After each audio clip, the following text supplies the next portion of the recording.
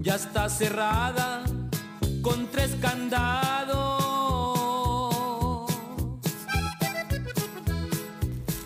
Bueno, ¿qué onda, viejas? Bienvenidas a este episodio del Ride Good, Aventuras del Último Vagón. Aquí andamos muy tétricas con el sintetizador de la mana de la Teletubby. Y para este episodio tengo un amigo, Alejandro, que me va a ayudar a platicar un poco sobre Jean Genet, que en mi opinión es un autor, poeta, literato, director francés. Yo creo que cualquier jota con delirio de sofisticación debería de conocer. Alejandra, ¿te gusta presentarte? Hola. Estamos ya pedazos, denos chance. Denos chance. Presentarme, pues no sé qué puedo decir de mí. Pues no me gustaría pues. Sale, mana. ¡Wow! Así de wow. Terrible punto cagemos. Mana, ¿cuántos años tienes? ¿Qué haces? Soy Alejandro, tengo 24 años, estudio literatura hispánica en la UNAM. ¿Y qué hago? Me gusta el metreo, obvio. Me gusta la putería también. Sí. Y me encanta... No sé nada de cine, ni soy experto en Genet, pero me encanta hablar de jotos que escriben. Aquí nadie sabe nada más somos unas par de inventadas aquí de pozonas. Pozonas. Para este episodio quería yo reseñar un mediometraje de Jean Genet que se llama Canto de Amor. Y el mediometraje, aquí le cortan si lo quieren ver. Está en el YouTube dura 25 minutos. Le ponen Chant d'amour y no tiene diálogo ni nada. Es puro audio, pero sin diálogo. Entonces, no importa si no saben francés ni nada, lo pueden ver. Y no sé qué año salió ese video, no tengo ni puta idea. Pero habrá sido de los 50. Se grabó en los 50 y sale como en los 70. Fue posterior, se tuvo que esperar para que se publicara. Porque lo censuraron, me imagino, y así, ¿no? Sí, porque era un poco complicado publicar en los 50 un video así. De hecho, aprovechen, viejas, porque esa mamada en YouTube no va a durar tanto, mamonas. O sea, porque tiene desnudos y así. Y con cómo está la cosa de la censura y así, eso no va a durar mucho ahí. Entonces aprovechen, manas, porque están ahí. Y es un clásico. Y a mí se me hace que Jean Genet está como, o sea, a Oscar Wilde se lo topa mucho, pero a Jean Genet no tanto, me parece a mí. Y yo creo que está, pues, es de ese calibre, ¿no? Es de ese calibre de representación en la cultura gay y no se conoce. Y todavía debería conocerse más porque a mí se me hace mucho más valioso su trabajo. Pero bueno, por eso quería tener a Alejandro aquí porque le sabe al pedo de las letras y la mamada. Y bueno, entonces esta es la parte donde si van a ver el mediometraje le cortan porque ya va a haber spoiler. Pero en el mediometraje se trata de un prisionero y de sobre como su vida afectiva, romántica, erótica en prisión. Bueno, él fantasea y todo y comparte como mensajitos y como que le manda, sí, mensajitos de amor a un compañero de otra celda y como que ese cortejo. Y en un momento ¿cómo se llama? Como el carcelero los está viendo, ¿no? El guardia los está viendo como en una onda muy voyerista. Como que le late, medio se le antoja, quién sabe qué. Y en otro momento el mismo casero empieza a putear al prisionero. Lo empieza a putear y en ese preciso momento el prisionero como que se da en, ¿cómo le dirías? Como un trance o un sueño, una visión. Un sueño, entonces donde él se está imaginando en un campo, en una zona abierta, con su amante de la otra celda. A mí me pareció muy romántico en el buen sentido, que eso casi nunca lo uso en el buen sentido. Pero me pareció muy interesante la idea de que ese sueño que él se está imaginando con su otro amante de su otra celda no lo tuvo en otro momento más que en el que le están puteando. Entonces, el tener ese sueño a él le permite, de cierto modo, disfrutar la putiza. Y eso a mí se me hace como muy valioso. Pero, mana, ¿qué te pareció a ti el corto? Antes de seguir yo debrayando, ¿qué te pareció a ti el mediometraje? ¿Cómo lo viste? ¿Te latió? Me encanta Principalmente por 2 o 3 razones. La primera es que es como una carta de amor o un poema en cierto sentido, en el buen sentido, como dices, romántico en el buen sentido. Y me gusta porque aunque es un poema, una carta de amor, podríamos pensarlo como una carta de amor quizás de un prisionero a otro, no utiliza el lenguaje. Eso es una cosa fundamental en el corto, yo creo. El corto no hace uso del lenguaje pues verbal. Todo en el corto se da a través de la imagen o incluso de la música, ¿no? Pero principalmente yo creo de la imagen. Es decir, es un poco... No hay nada dicho en el corto y eso me parece algo muy simbólico porque te permite salir del registro de las significaciones.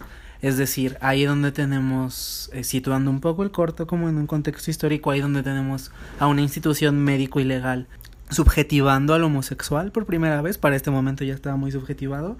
Jean Genet decide no entrar en eso, es decir, no hay mención a ninguna especie de categoría identitaria en el corto. El corto va como por una suerte de... son como pasajes por el deseo y eso me parece muy valioso, sobre todo para la época en la que está grabado y considerando la literatura de Genet. Sobre todo eso, mana, porque ya no hay, o sea, ya no hay producción o material cinematográfico que tenga estas complejidades que tú mencionas. O sea, lo que hay en Netflix de gays ahí es bien simplón. Es bien simplón y es muy identitario y es bien de la hueva. Es bien aburrido, es basura. Para pronto, basura. Claro, yo creo que hay que entender que esas producciones también están en un contexto que ya es post-Stonewall, revolución sexual, toda esta cosa, ¿no? El corte de Genet, pese a que se estrena ya que pasó Stonewall, es algo que es anterior a todo esto. Como dices, quizás podríamos situarlo más cerca de los escritos de Oscar Wilde o de André Gide o del mismo Jean Cocteau que de todas estas producciones. Por ejemplo, de estas cosas que dices, ¿no? Todo lo que hay en Netflix y así, no solo es post-Stonewall y por eso como está sumergido en todo este discurso de la identidad, sino que también se inserta en un campo de producción cinematográfica muy preciso, que es toda esta explosión ya, no solo de Hollywood, sino de la industria cinematográfica como algo masivo. O sea, es decir, algo que ya uno puede ver en su celular, en su tableta.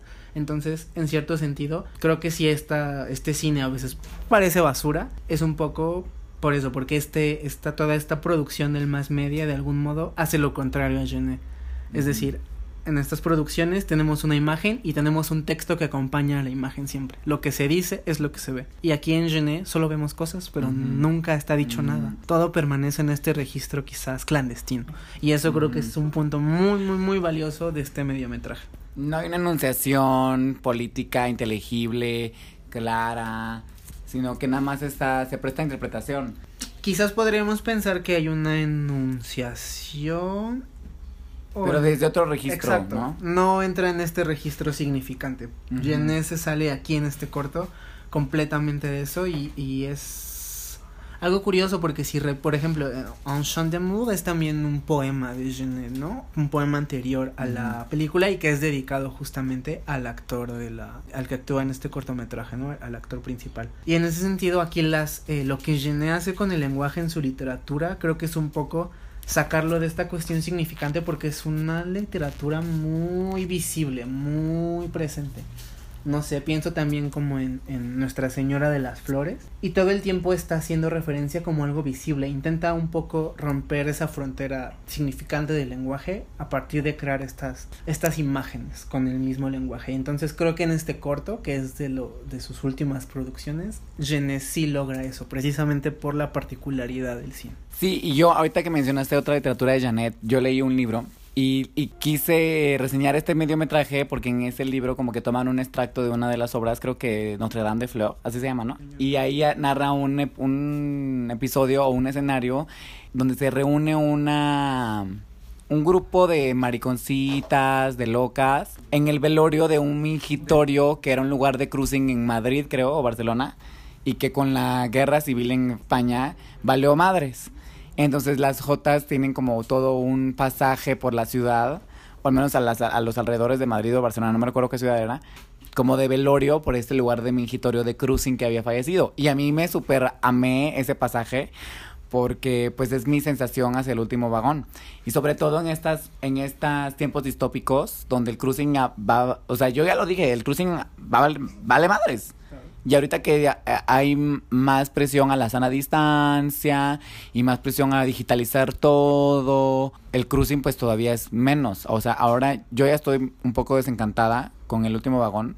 O sea, lo sigo amando y todo, pero ya no hay hora, ya ni siquiera en la hora pico hay jale, porque ya no hay hora pico, porque ya no hay, al menos ahorita no está habiendo conglomeraciones grandes en el metro, y era un espacio de, justo de eso, de conglomeración y de aglutinamiento, en medio del cual había un poco de margen o de espacio para la desindividualización, ¿no? Que es justo lo contrario de lo que hay en las aplicaciones. En las aplicaciones cada una tiene su perfil, cada una está con su celular, y es desde esta individuación. Y el metro es otro espacio para otras cosas.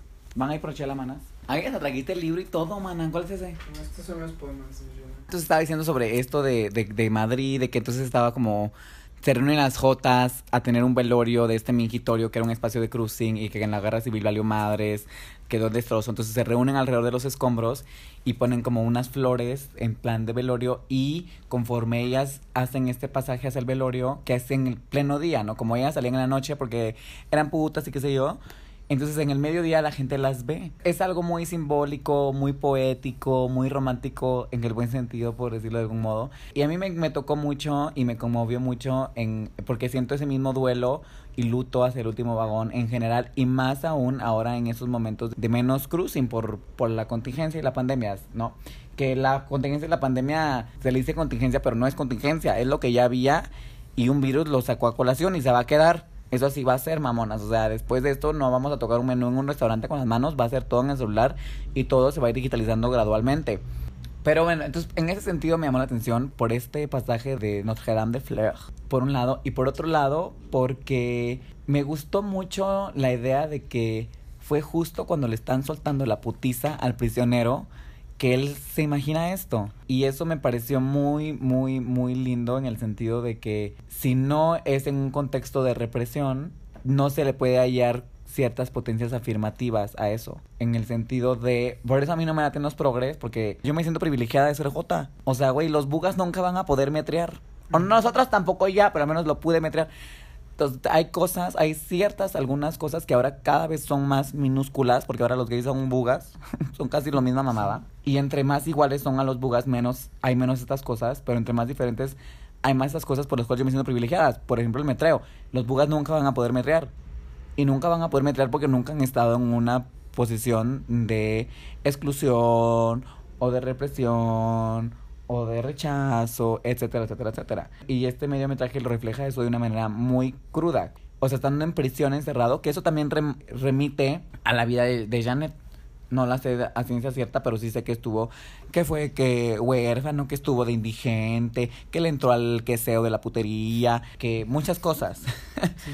Entonces, y ahora ese margen es cada vez más estrecho.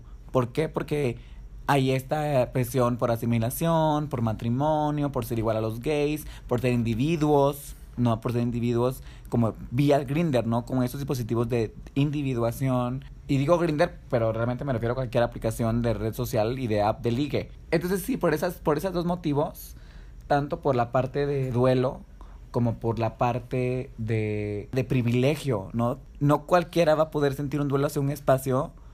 Un buga no va a sentir un duelo hacia un espacio, ni va a sentir tan atraído por un espacio como una jota y lo que eso representa. Y eso para mí es un privilegio, ¿no? Entonces, que digan que los heteros son privilegiados, pues chinguen su puta madre, güey. No saben lo que tienen. Hay muchas de esas cosas, claro que sí lo son, claro, pero hay cosas muy pequeñas donde no lo son. Y esas cosas muy pequeñas se están perdiendo, ¿no? Entonces, bueno, ese era el espíritu detrás del cual yo quería hablar del último vagón, mana. ¿Cómo ves? Además, bueno, ahorita se me está ocurriendo, igual, la prisión es un lugar de encierro, el último vagón un poco también, pero me llama la atención que que justo, o sea, está muy en contraste en el cortometraje, están muy clarentemente claro, encerrados, sí. Y su sueño es muy al aire libre. Totalmente. No es todo lo opuesto. Uh-huh. Entonces, era lo que te decía un poco de este como estoicismo, ¿no? Como de que una tiene un lugar, ya sea imaginario o nada más como que una blinda al espíritu de cierto modo, que aunque te estén soltando una putiza el carcelero y no tienes ninguna forma de autodefensa, como ninguna, la fuerza y violencia es arrolladora, pues no puedes contra ella. Te ¿no? sobrepasa, Pues, sí. te sobrepasa. Aún en esas circunstancias hay un atisbo de algo que no te van a poder quitar.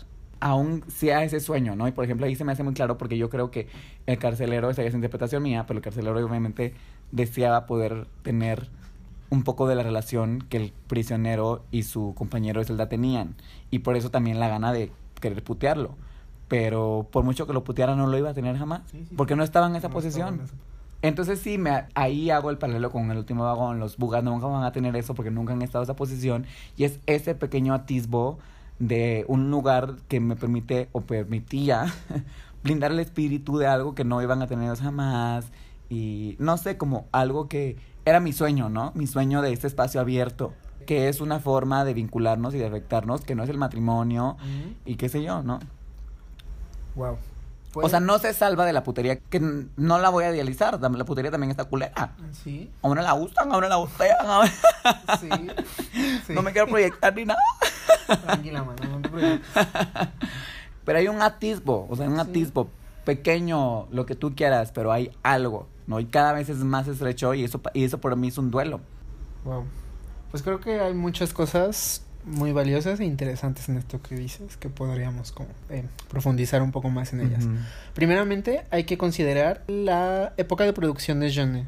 Genet nace en 1901, no, a principios del siglo XX. Entonces, a Genet le va a tocar una época muy interesante porque no solo es un periodo de guerra, sino también es un periodo de una especie de transición, una mudanza en los poderes, dice un profesor, muy querido, que es justamente de este poder disciplinario, del que obviamente el gran teórico es Foucault, y luego este poder de control, ¿no? Siguiendo en términos de Deleuze. O sea, esta transición entre toda esta sociedad que castigaba, que buscaba la administración de los cuerpos para al mismo tiempo administrar una especie de cuerpo nacional, y estas sociedades que funcionaban en lugares de encierro como la cárcel precisamente, el asilo, etcétera, a estas sociedades donde entramos en esta cosa de una especie de apertura cerrada, ¿no? Dromósfera, creo que la llama Virilio, es decir, una especie de encierro al aire libre, por así decirlo, ¿no? Ujú.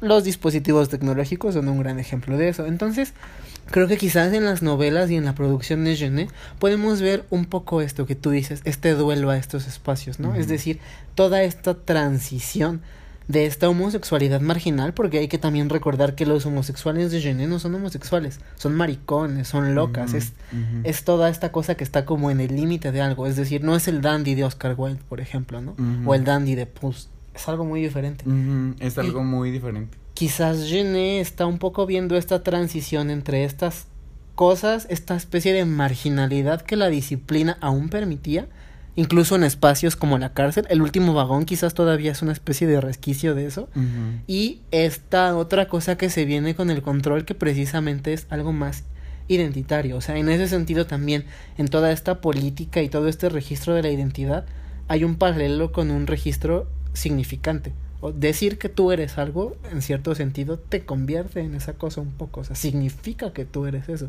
Entre esa frase, yo soy tal, y el significado que a veces queremos encontrarle a todo, o sea, esa especie de transposición del lenguaje al mundo, creo que hay una especie de paralelismo del que Genet todavía está intentando huir o que está viendo y no le gusta, ¿no? Hay que también pensar que Genet sí pudo ver la liberación sexual. En cierto sentido, Genet ve cómo están muriendo toda esta vida homosexual, por decirlo de alguna manera, toda esta vida de maricones de los márgenes, y cómo está transmudándose en toda esta cuestión de una política completamente identitaria, de lo que va a ser Stonewall y la revolución sexual y todo lo que siguió a esto, ¿no? La progresía.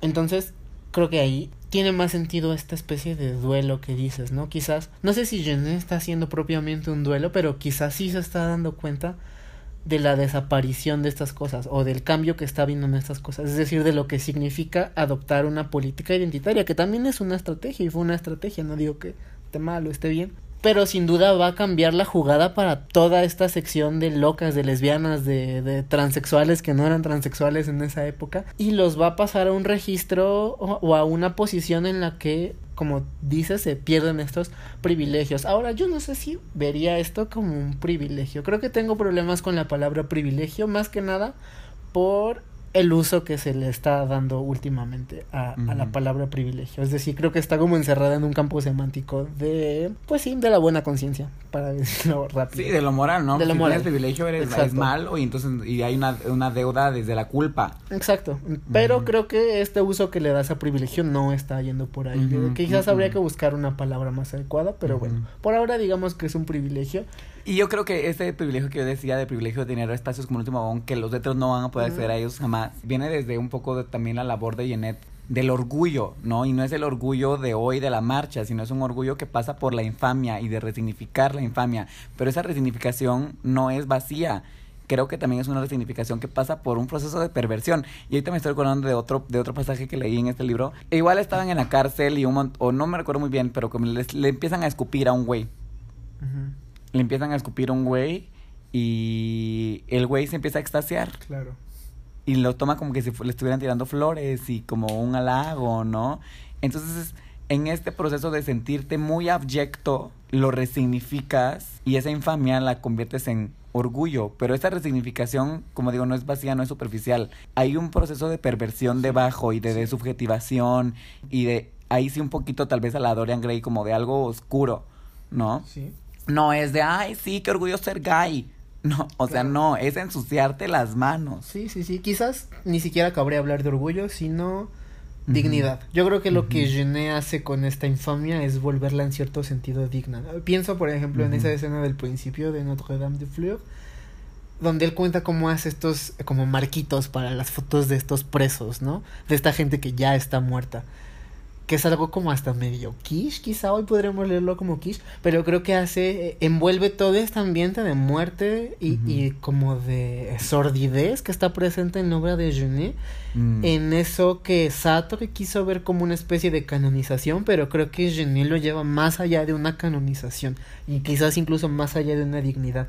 Es decir, no podría haber un orgullo gay en Genet porque no había ni siquiera las condiciones de posibilidad para, o sea, Genet está llevando esto a un límite que no es posible quizás alcanzar ahora, lo cual es bastante triste y preocupante.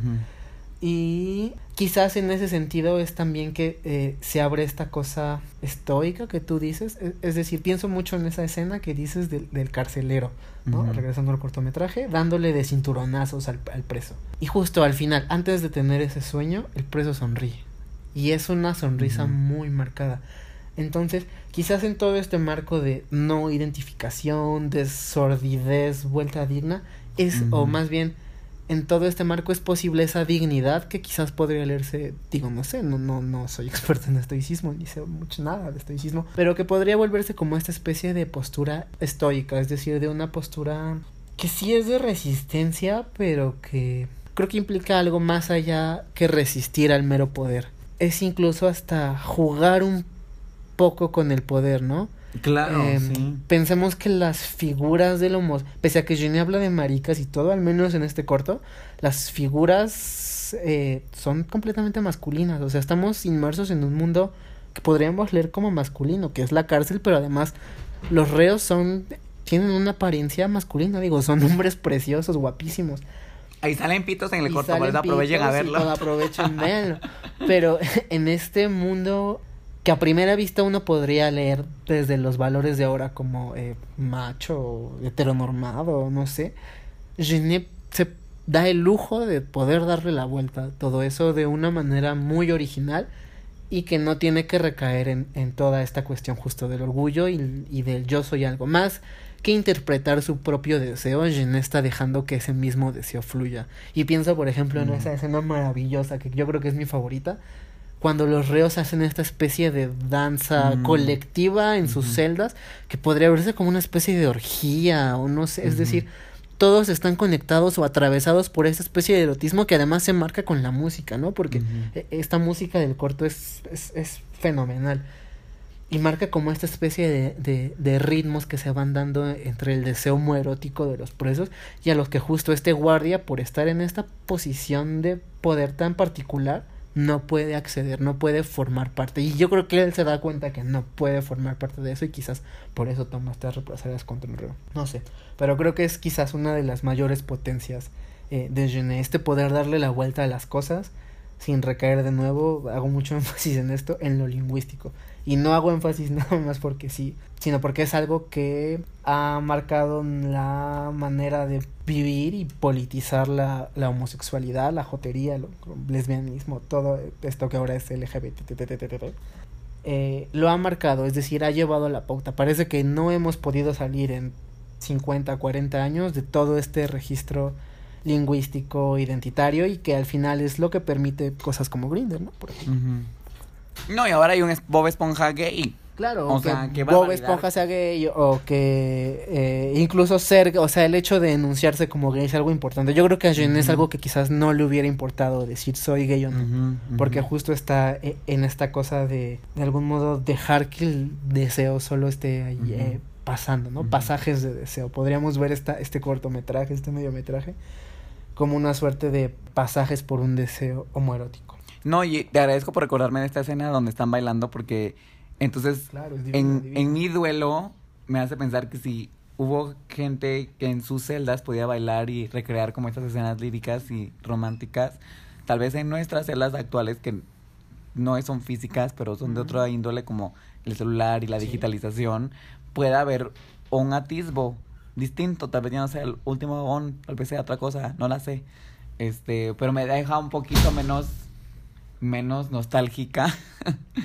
Y también la parte que dices de jugar con el poder, como creo que esta parte de estoicismo y de tener un lugar que inmuniza al espíritu, donde el poder ya no va a poder acceder y que es tuyo nada más, aunque sea la imaginación, aunque sea el sueño de cogerte a tu compañero de celda en el campo, aunque sea eso, pero que ahí no puede acceder la persona que te está pegando.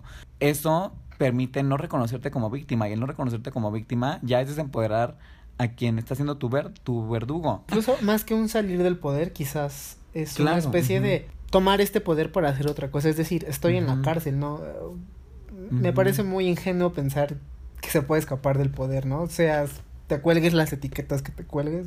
Y es interesante porque el carcelero, usando las armas que tenga, no va a poder acceder a ese lugar. Y al usar esas armas que tiene, lo que para generando es que el prisionero solo genere otros lugares que solo son para él. Y ahí creo que hay un poder, es decir, frente a este poder del carcelero que se manifiesta de una manera muy evidente, está como esta especie de poderes subrepticios que están fluyendo a través del deseo de los presos, ¿no? Es decir, el deseo como una especie de poder, y eso es algo que creo que está en Genet, y es algo que quizás no hemos perdido del todo, ¿no? Hay que tener cuidado con tener visiones nostálgicas, como dices. Claro. Porque hay que entender que, bueno, la vida sigue, las cosas La única cambian. nostalgia buena es la de nunca haber nacido, pendejas. Toda cualquier otra nostalgia es conservadurismo. Lo demás es, exacto, aferrarse a algo que ya no está ahí. Entonces, por supuesto que ya no tenemos estos espacios maravillosos que Genet se permitía hacer en un lugar como la cárcel, por ejemplo. Pero creo que aún podemos tener dentro de nuestras cárceles individuales, como dices, otras cosas que al final siguen aún atados a este deseo y a esta cosa de poder en el deseo, ¿no? Y aquí ya también el poder entonces se desdibuja como algo malo, siempre entendemos poder como algo malo. Claro. Y se vuelve otra cosa, ¿no? Y creo que eso es una de las grandes desventajas de todo este activismo post-Stonewall, que parece entender el poder como algo malo e intenta enfrentarse a él, o en todo caso integrarse a estos poderes medio despóticos, ¿no?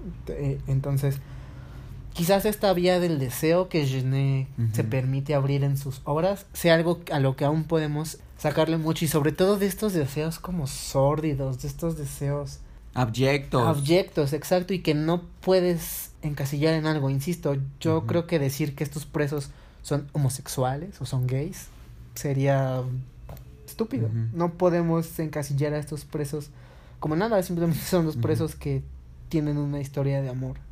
Sí, y esta temporada, no te había dicho, pero le puse terapias de perversión como subtítulo, fabuloso. porque pues esa es un poco la idea, ¿no? Que esta transición de lo abyecto a lo subliminal, o de lo sórdido a lo poéticamente estético o bello, no sé, hay un proceso de perversión, y que se oponga a como la conversión de convertirte en gente como el carcelero o como la gente heterosexual o en otras cosas, sino que sea lo opuesto, y que de ahí puedas trazar cosas bellas que sean accesibles solo para una.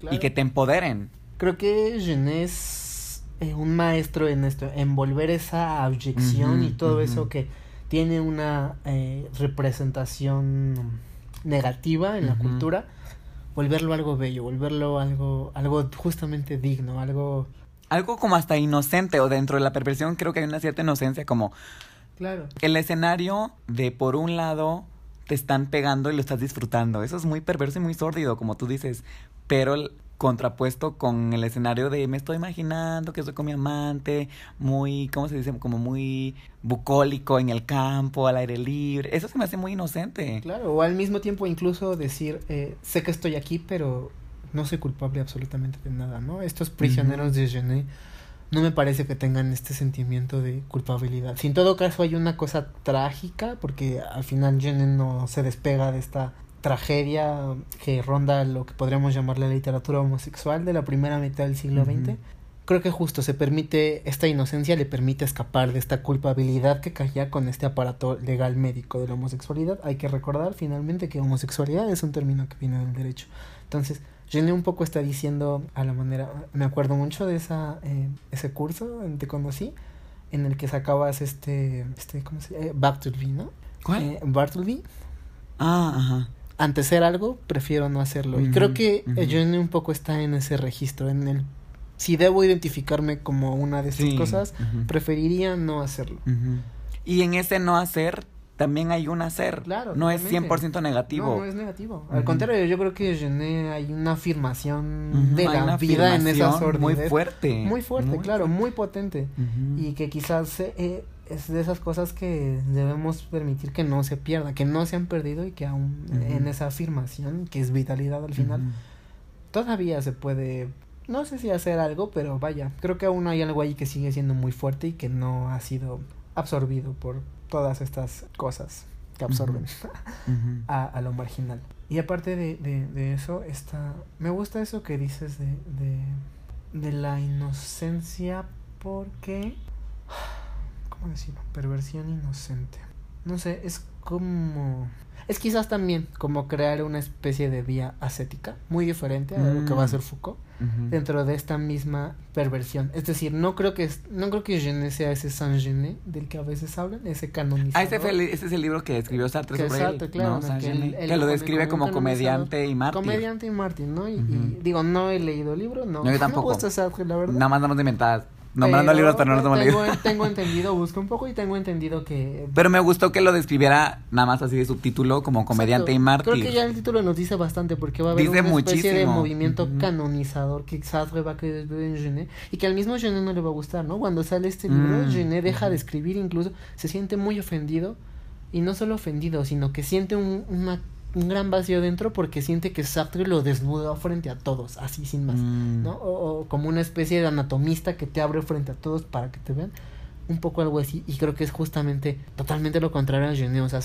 Sartre no supo leer del todo a Genet en esta inocencia perversa o esta perversión inocente que describes. Quizás en parte porque Sartre no era homosexual, puede ser, pero creo que sí es algo muy, muy, muy fuerte en Genet, y que justo, o sea, su novela, por ejemplo, no se llama Notre-Dame de Fleurs, ¿no? Nuestra Virgen de las Flores, Nuestra Señora de las Flores, por nada, no creo que sea algo gratuito como esta. Es como si Genet estuviera todo el tiempo entre el límite de lo santo y lo profano, y de algún modo en estar en ese mismo límite se permitiera abrir un campo para otras cosas. Sobre esto que hablas, leí un libro que es sobre Genet, se llama Jean Genet, Devenir minoritario o algo así, de Didier Eribon. Y ahí te habla muchas cosas de la literatura homosexual en Francia en ese tiempo. Por una moral de lo minoritario. Por una moral de lo minoritario, ajá. Y habla de Johan Doe y de lo sacro y lo profano, y de todas esas cosas.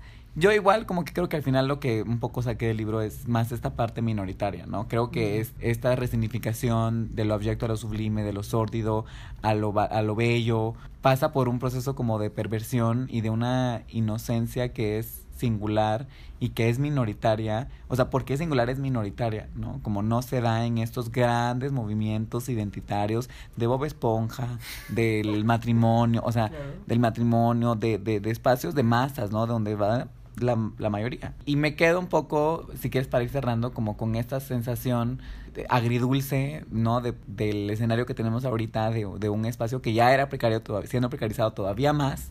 Porque los márgenes así son, precarizados todavía más.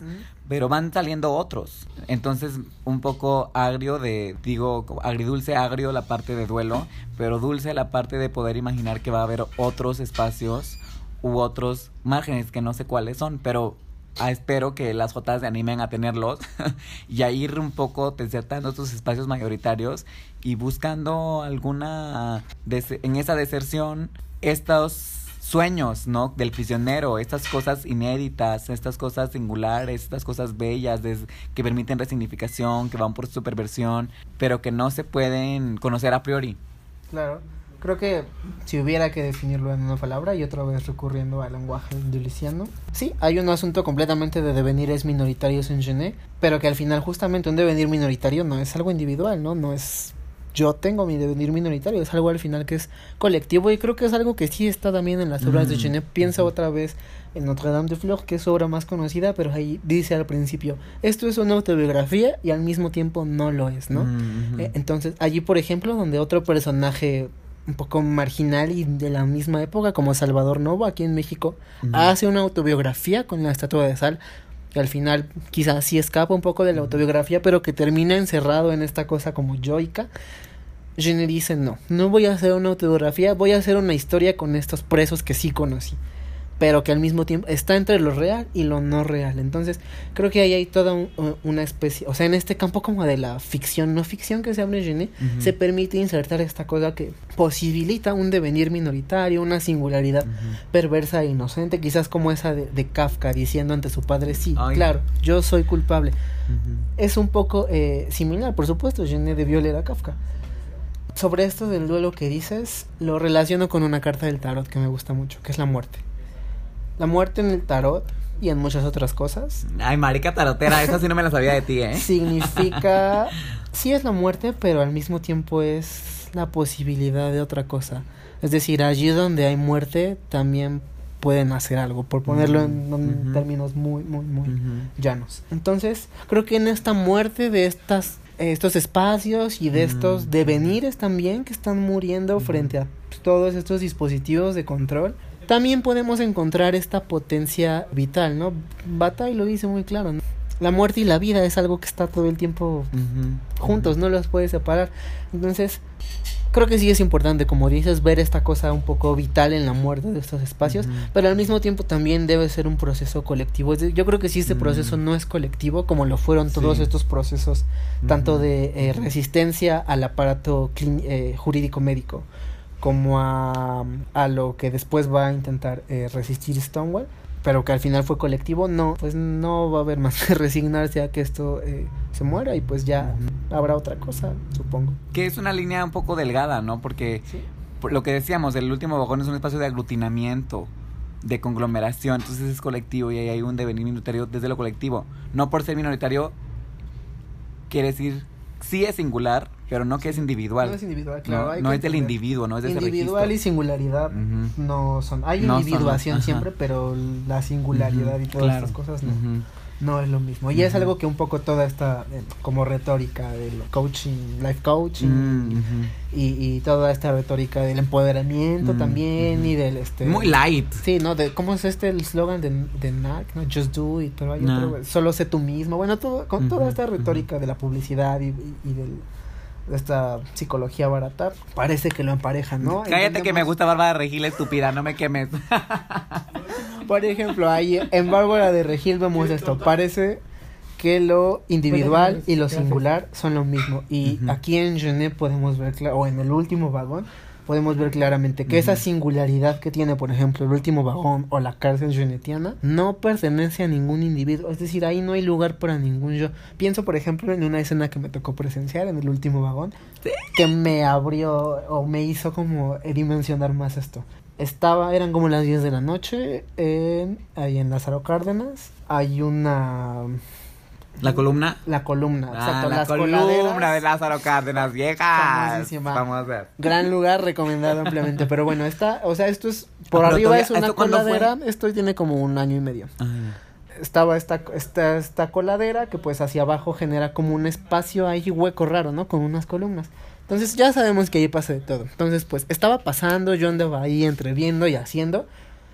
Y en eso, bueno, yo veía que había gente que no se integraba. O sea, pese a que veía desde la cercanía ya a las vías, no se integraba. Yo decía, bueno, serán bolleristas, ¿qué onda? Entonces, escuchó como chiflan, ¿no? Hicieron un sonido muy particular que nos dio a entender a todos que teníamos que parar, justamente porque venía un policía. Es decir, o sea, se crea como toda esta especie, porque era gente que me quedaba claro que podían conocerse o no, y seguramente no se conocían. Pero inmediatamente pudo generarse una especie de código no lingüístico y de... complicidad. Exacto, de complicidad que estaba como en lo gestual, que me pareció increíble y muy poderosa y que justamente representa esta especie de colectividad y singularidad que se puede dar en el metro y que claro, no es individual. Allí nadie estaba pensando en un yo, estaban pensando en esta colectividad en el espacio, polimorfa de que se estaba haciendo en esa miniorgía y en Lázaro Cárdenas. Entonces, creo que un poco de eso también está en Genet y pues sí, es algo que hay que aceptar, que no le quedan muchos años, la verdad. No, manas, pero a mí se me hace muy interesante esto que dices de lo decíamos, ¿no? El metro es un espacio de aglutinamiento de mucha gente y es colectivo, pero es singular, ¿no? Por cosas que pasan en un momento indicado, ¿no? Como en un espacio de espontaneidad, en un atisbo que se abre. Y por el otro lado está como el Grindr, que es individual, pero no es singular porque creo que hay un aplanamiento, ¿no? Claro, Cada quien está en hay su un perfil, recuadro, sí. en su perfil, y todos se ponen mamones con todos. Entonces, aunque sea muy individual y de la individuación, no hay espacio para lo singular. No, Y colectivamente lo que hay es un aplanamiento. Sí, colectivamente es una colectividad individual también, o sea, desde el mismo hecho de tener un perfil que dice claramente yo soy, ya ahí no hay mucho que hacer, ahí no hay... Para mí el Grindr, y esta analogía también la hice con un amigo de Guatemala, es que para mí es como pues es como estar en el tráfico varada en tu coche, ¿no? Claro, sí. Y cada quien está en su coche, y cada quien está en el tráfico, y cada quien está en el estrés citadino. Sí, totalmente. Y precisamente el último vagón es uno de estos espacios. Macaulay llama no espacios, ¿no? Porque son como espacios de transición que solo sirven para tu viaje y donde claramente podemos ver, ¿no? Pienso en estas imágenes muy compartidas en Facebook de la gente en el metro o en el camión o en el tren metida en su burbuja, ¿no? Ensimismada pues en sí mismo. Y eso es importante lo que dices, porque cuando hablamos de minoritario y marginal no es que estamos hablando de irnos a vivir a la Himalaya. Claro, no. Puede estar aquí mismo, claro, en el núcleo de la Ciudad de México. Lo marginal puede estar hasta en un hombre blanco, heterosexual, lo minoritario, blanco, heterosexual, católico, bueno, quizás católico no, pero puede estar hasta en los lugares que podría uno pensar que no son minoritarios, como precisamente el último vagón, un lugar donde tú vas, bueno, el vagón del metro, un lugar donde tú vas ensimismado y donde no cabría esta cosa colectiva, y vaya, esta cosa lo permite y incluso parece que hasta reviste el espacio de algo más, ¿no? Un amigo me decía que algo que le gustaba mucho del último vagón es esta especie de tensión erótica que se crea, porque nadie habla, pero todos saben lo que está pasando ahí. La miradita. Son las miradas, exacto, en la pura mirada, en la manera en la que se mueve la gente, puedes darte cuenta como de estas cosas. Y esta tensión erótica, y vaya que es una tensión erótica que también está en el cortometraje de Genet, solo se posibilita, creo, en estos pasajes que abre un devenir minoritario, o esta singularidad colectiva que se da como en los márgenes de las cosas, ¿no? No sé, incluso quizás no hay nada que decir al respecto porque en sí misma lo dice todo y a la vez no dice nada. Ay, mana, pues muchas gracias por ser invitada, por eso te quería, porque ya sé que tú eres muy literata y eres muy lúcida en todo eso, ya te conoces los registros de la significación y todo eso, y me quedé pendeja, sórdida me quedé como Janet. Pero bueno, mana, gracias por estar invitada, por acceder. ¿Hay algo más que quieras decir sobre Janet? Ah, sí, solo que ya tengo el dato de la mano. Sí, mana, por favor. El poema por favor. y el actor que es el actor principal, que es ese del tatuaje del payasito. Lucien Cinemov es a quien le dedica este poema, que también se llama Un chant d'amour. y es el actor de la película. Me parece que era amante de Genet o Genet lo pretendía. Y bueno, al final también pues a ti gracias por invitarme. Y pues gracias, no considero para nada letrada ni literata ni nada. Pero pues gracias. Pero gracias. le sabe. Más o menos. Pues te digo, me encanta, algo que disfruto es hablar de jotos que hacen literatura. En verdad me gusta. Porque además es algo que, por ejemplo, yo que vengo de una facultad de literatura, bueno, de una carrera de literatura, es algo que no se ve, por ejemplo, ¿no? En los planes de estudio. Y cuando uno se pone a ver esas producciones, sobre todo en el siglo XX, se da cuenta que hay un montón de jotos que estaban escribiendo cosas durante todo el siglo XX. Y muchos autores de la literatura universal eran unos maricones tremendos, ¿no? Claro. Quizás si hay que encasillar su literatura como gay o no, es algo que pues viene sobrando, pero el hecho de leerlos como maricones escriben, creo que nos permite seguir pensándonos y seguir abriéndonos un lugar en el pensamiento o la posibilidad de pensarnos más allá de decir, pues, yo soy gay, ¿no? Soy tal cosa. Y yo creo que también la necesidad de regresar a esa riqueza histórica para ver cuáles son las posibilidades de lo venidero. Claro, en ¿no? cierto sentido nos permite generar una especie de ontología del presente porque... Como que esa nostalgia pueda convertirse en un Exacto, entusiasmo. en otra cosa, porque nos permite ver aquello que ya no somos, pero también aquello que estamos siendo, aquello que todavía podemos ser. Y creo que eso es algo muy valioso y que no debemos dejar de lado. Pero de nuevo es un proceso que debe ser colectivo. Hay que entender que por colectividad no significa esto que entendemos por comunidad LGBT, ¿no? Sino No. yo invitaría a la gente a buscar esas singularidades colectivas en el lugar menos esperado, sea una cárcel o un vagón del metro. Ay, mana, pues muchas gracias. Yo me voy, así como Janet ha hecho su pasaje de lo abyecto a lo sublime, yo me voy con un poco de pasaje de nostalgia a entusiasmo de ver qué fisuras se van a poder abrir en este escenario distópico, porque las va a haber y las fisuras que había se van a cerrar más, pero van a haber algunas. Ahí donde esto me entusiasma un poco, no sé cuál será, no las puedo decir a priori, pero espero que algo se abra en la cabeza de la gente. Claro, solamente viviéndolas vamos a ver quizás cuáles son esas fisuras, pero totalmente, allí donde haya un poder, forzosamente tiene que haber un contrapoder, es casi como una ley. Pucha con pucha, mujeres a la lucha. Sale pues, mana, muchas gracias, aquí la dejamos. Bye. Ay, no, mana, ya hoy nos acabamos de acordar algo que nos olvidó mencionar, ya cerrando nos recordábamos viejas, pero es que yo personalmente le compartí a Alejandro que va a ser la última temporada porque yo estoy bastante desilusionada del último vagón y de lo que se ha convertido, que lo entiendo que eso se da muy por el escenario distópico que vivimos y porque esas fisuras se van a ir cerrando cada vez más, pero lo que me ha pasado últimamente en el metro es que voy en el metro, qué sé yo, hago contacto visual o alguito más o menos leve y viene, lo que sucede es que agarran tu celular, apuntan su número, me muestran la pantalla con la intención de que yo apunte su número y mantengamos la comunicación. Se me hace una mamada y se me hace una movida muy timorata y muy cobarde. Decías ahorita esto como de que es aquí ahora y creo que pese a que el tipo de sociedades en el que vivimos en cierto sentido son sociedades como de lo instantáneo, de lo inmediato, no creo que sean sociedades del ahora. Y creo que, o sea, es decir, de vivir realmente el ahora, porque la inmediatez y es así como el hedonismo, no como hay un hedonismo del del consumo y del compra, pero no es un hedonismo de claro, no el es placer hedonismo, de no trabajar, por ejemplo. Y exacto, y el último vagón tiene que ver con esto, con una hora que se vive justo a través del placer y del deseo y de que se muestra de lo inmediato que no está mediado. Exacto, más allá, justo por eso que creo que no es inmediato, es algo más como de vivir en el ahora o de vivir quizás como en la presencia. Exacto, en el presente, en una presencia, pero no una presencia justamente como creo que por eso es complicado entenderlo, porque con estos dispositivos de la inmediatez, la presencia tiene otro sentido. Se desvirtúa, se relativiza. Se vuelve otra cosa, pero creo que esto es una presencia más del cuerpo, ¿sabes? Era un espacio de ligue más marcado como en el de ahorita mismo, corporalmente. exacto, en lo mismo material, en esa materialidad inmediata, por decirlo de.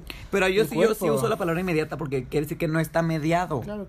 No tanto que sea ahorita de ya temporalmente, sino en la forma que no esté mediada. Sí, no, lo pensaba más en el sentido de la inmediatez del internet y las redes sociales, ¿no? Que todo. Pero eso sí está muy O mediado. incluso del mismo Grindr, claro. Aunque eso, aunque sea otra instantáneo, inmediatez, está muy mediado. Es otro tipo de inmediatez. Es súper totalmente. mediado. Y creo que estamos volviendo. Digo, al final ya lo dijimos 1000 veces. El último vagón se va a morir, se tiene que morir todo de muerte. Que pues lo vuelve triste, manas. Ni modo, lloremos.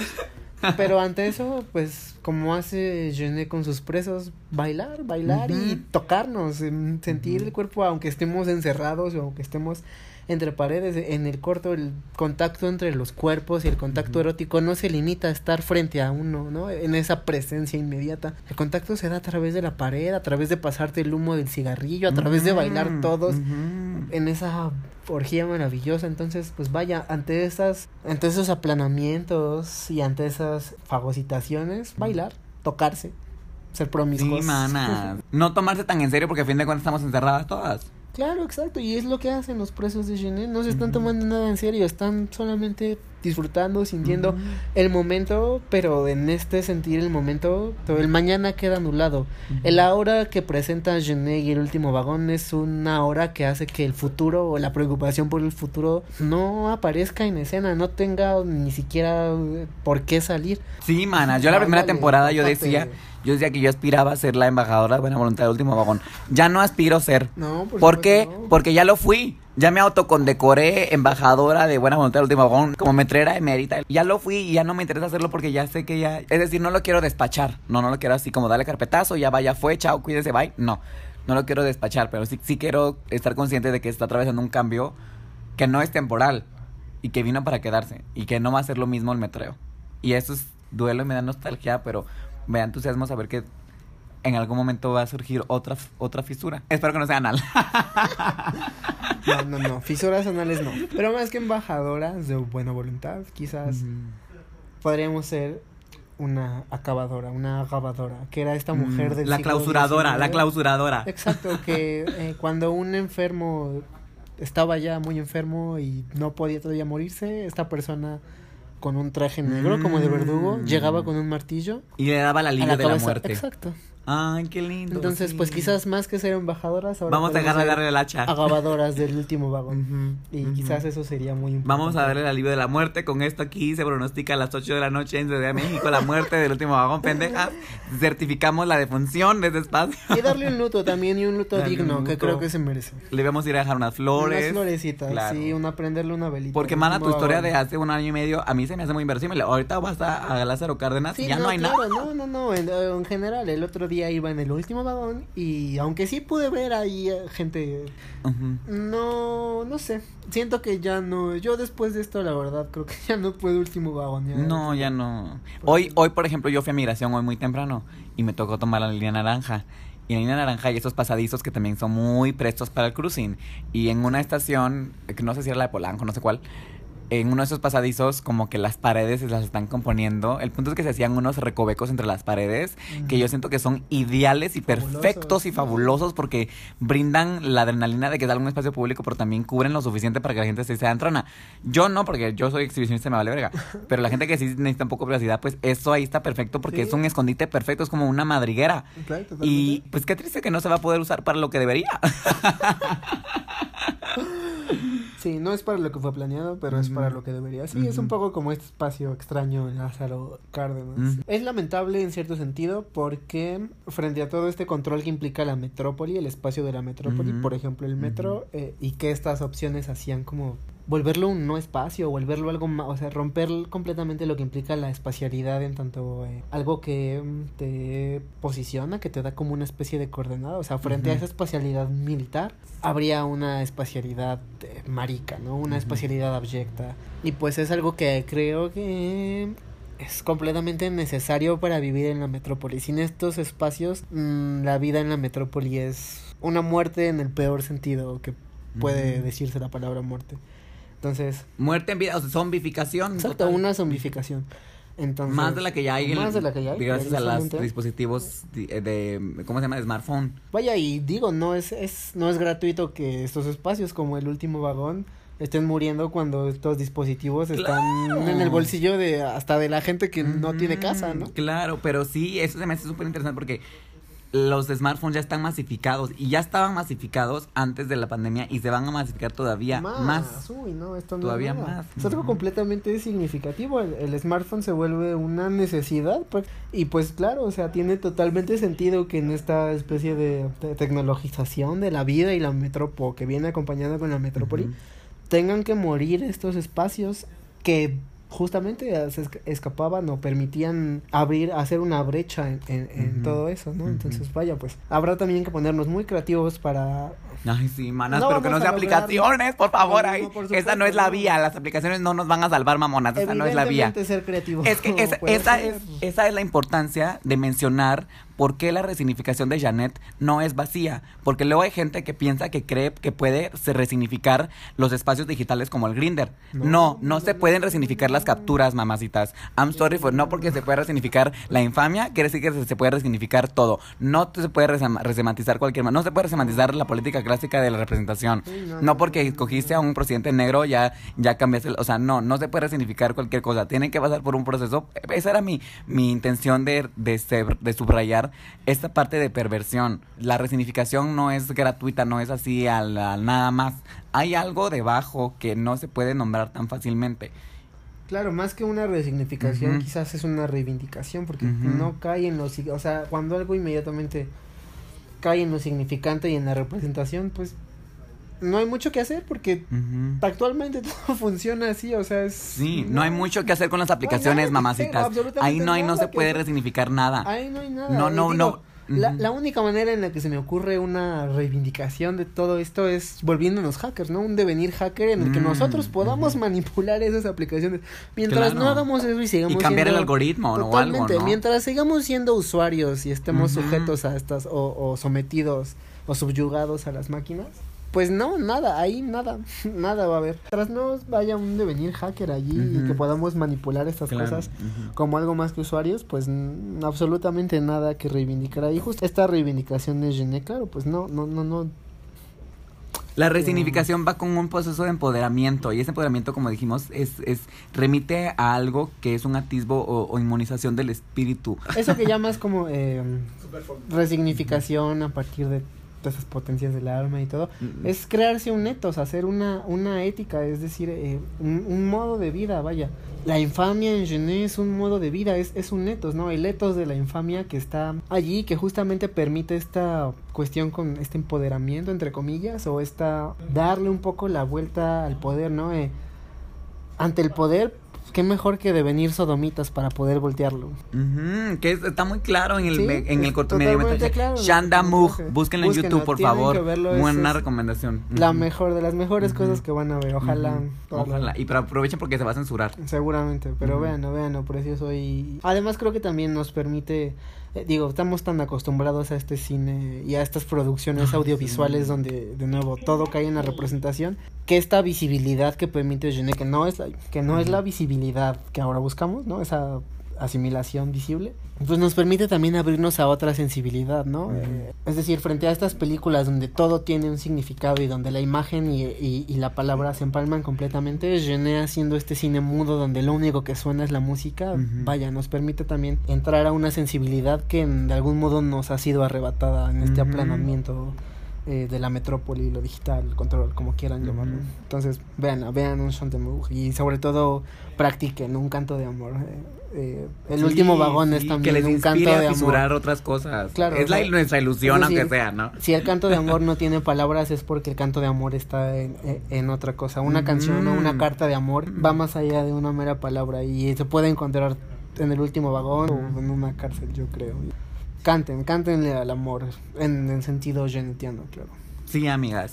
Pues bueno, muchas gracias, mana. Ahora sí, aquí la dejamos y cierro este episodio con nada más y nada menos que La Puerta Negra de los Tigres del Norte, que es un canto de amor. Es un canto de amor y la escogí para este episodio porque es muy representativa de lo que venimos platicando y porque para mí es un himno a cantar amor a pesar de estar en condiciones de encierro, sean que tus papás no te dejaban salir en su momento, o sea, el cautiverio de estar encerrado en la escuela, o en una prisión, o el confinamiento por cuarentena, o muchas formas de encierro que hay, unas mucho peores que otras, notoriamente, pero sí. Bye.